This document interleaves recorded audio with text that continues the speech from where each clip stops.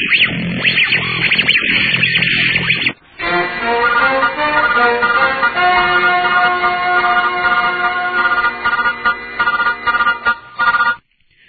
evening.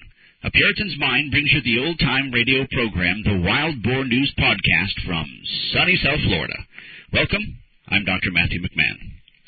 Listener, how do you feel about worship? How do you feel about a traditional worship service over a contemporary worship service? How do you feel about using musical instruments in worship? How do you feel about singing contemporary praise songs instead of hymns? How do you feel about choirs? Well, it really doesn't matter how you feel, but it does matter what the Word of God says. On September 14th, 2007, 4:40 p.m., a new article was published by Charles Ward in the Houston Chronicle that headlined, "A Sacred Tie That Binds. Traditional Music and Liturgy Link Worshippers with Church History." Ward says, and I quote, "For many people, traditional church services mean an awe-inspiring building, time-honored liturgy, great hymns, stirring choral works, and grand organ music," end quote. He then says, quote, "Joining in Hark the Herald Angels Sing at a Christmas Eve candlelight service, hearing Handel's Hallelujah Chorus at Easter, or being sent triumphantly away from church by Wardor's Toccata for organ as a dimension to worship that words alone can't provide," end quote.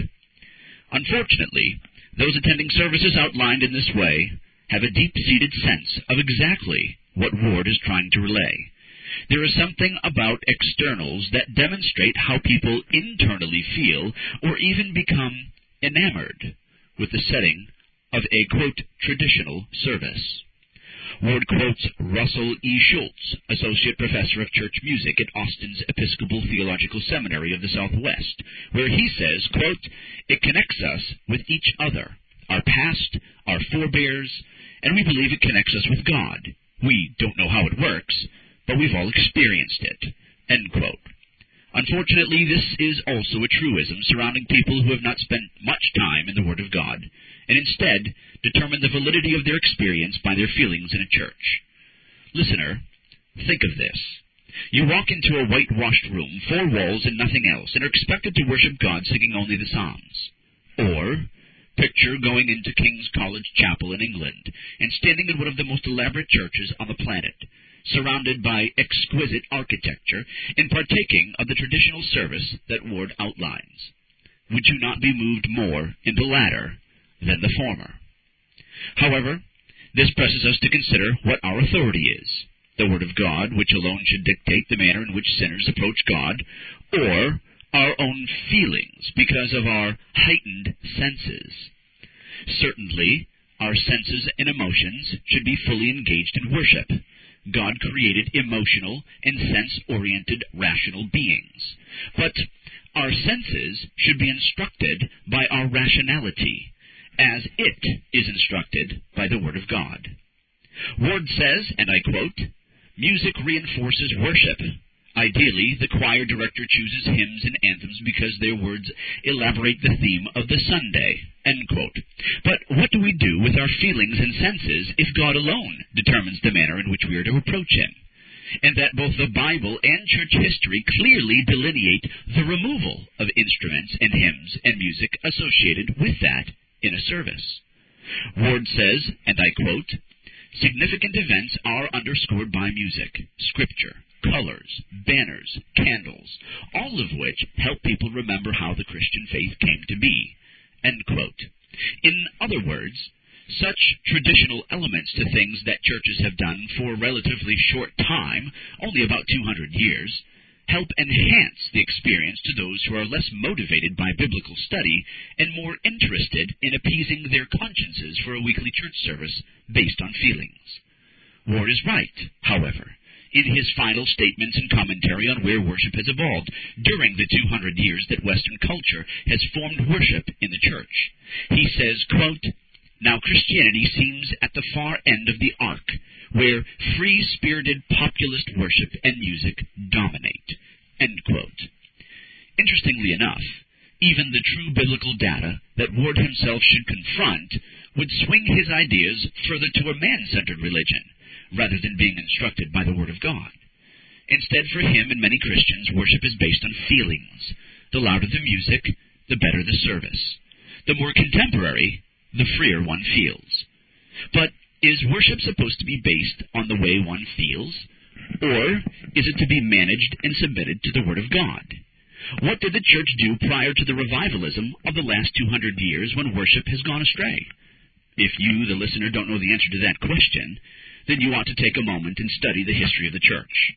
I believe you, the listener, would feel very different about the worship of the church today. I believe you would feel like you have been duped. And I believe you would feel like your feelings have been deceiving you. This is Dr. Matthew McMahon signing off. Keep checking back at A Puritan's Mind.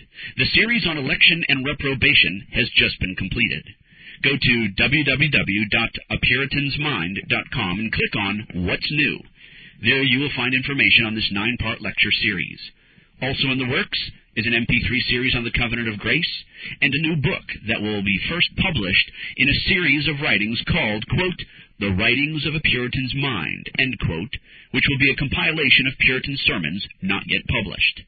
Puritan Publications has already released its latest book, A Heart for Reformation, which covers how every Christian should desire true biblical reformation.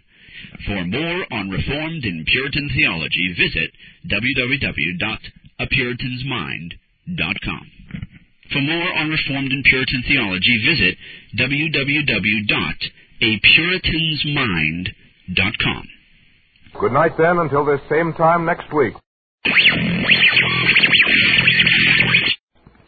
This Reformation audio track is a production of Stillwater's Revival Books.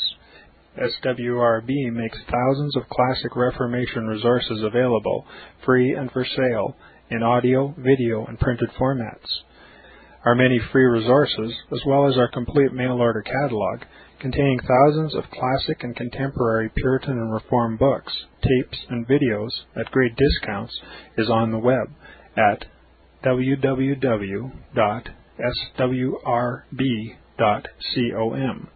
We can also be reached by email at swrb@swrb.com, by phone at 780-450-3730, by fax at 780-468-1096, or by mail at 4710-37A Avenue, Edmonton, that's Edmonton, Alberta, abbreviated capital A, capital B, Canada, T6L3T5.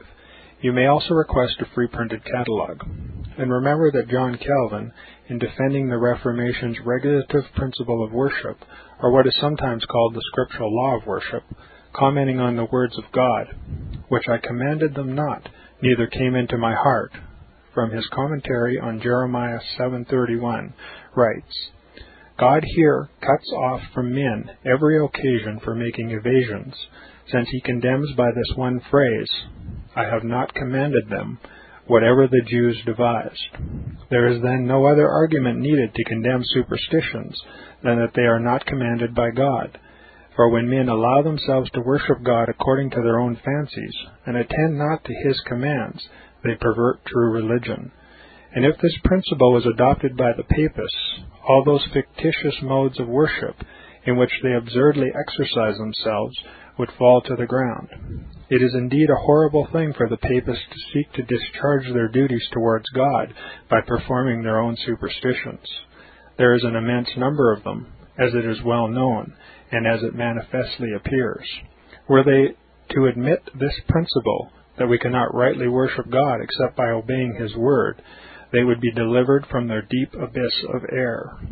The prophet's words, then, are very important, when he says that God had commanded no such thing, and that it never came to his mind, as though he had said that men assume too much wisdom when they devise what he never required, nay, what he never knew.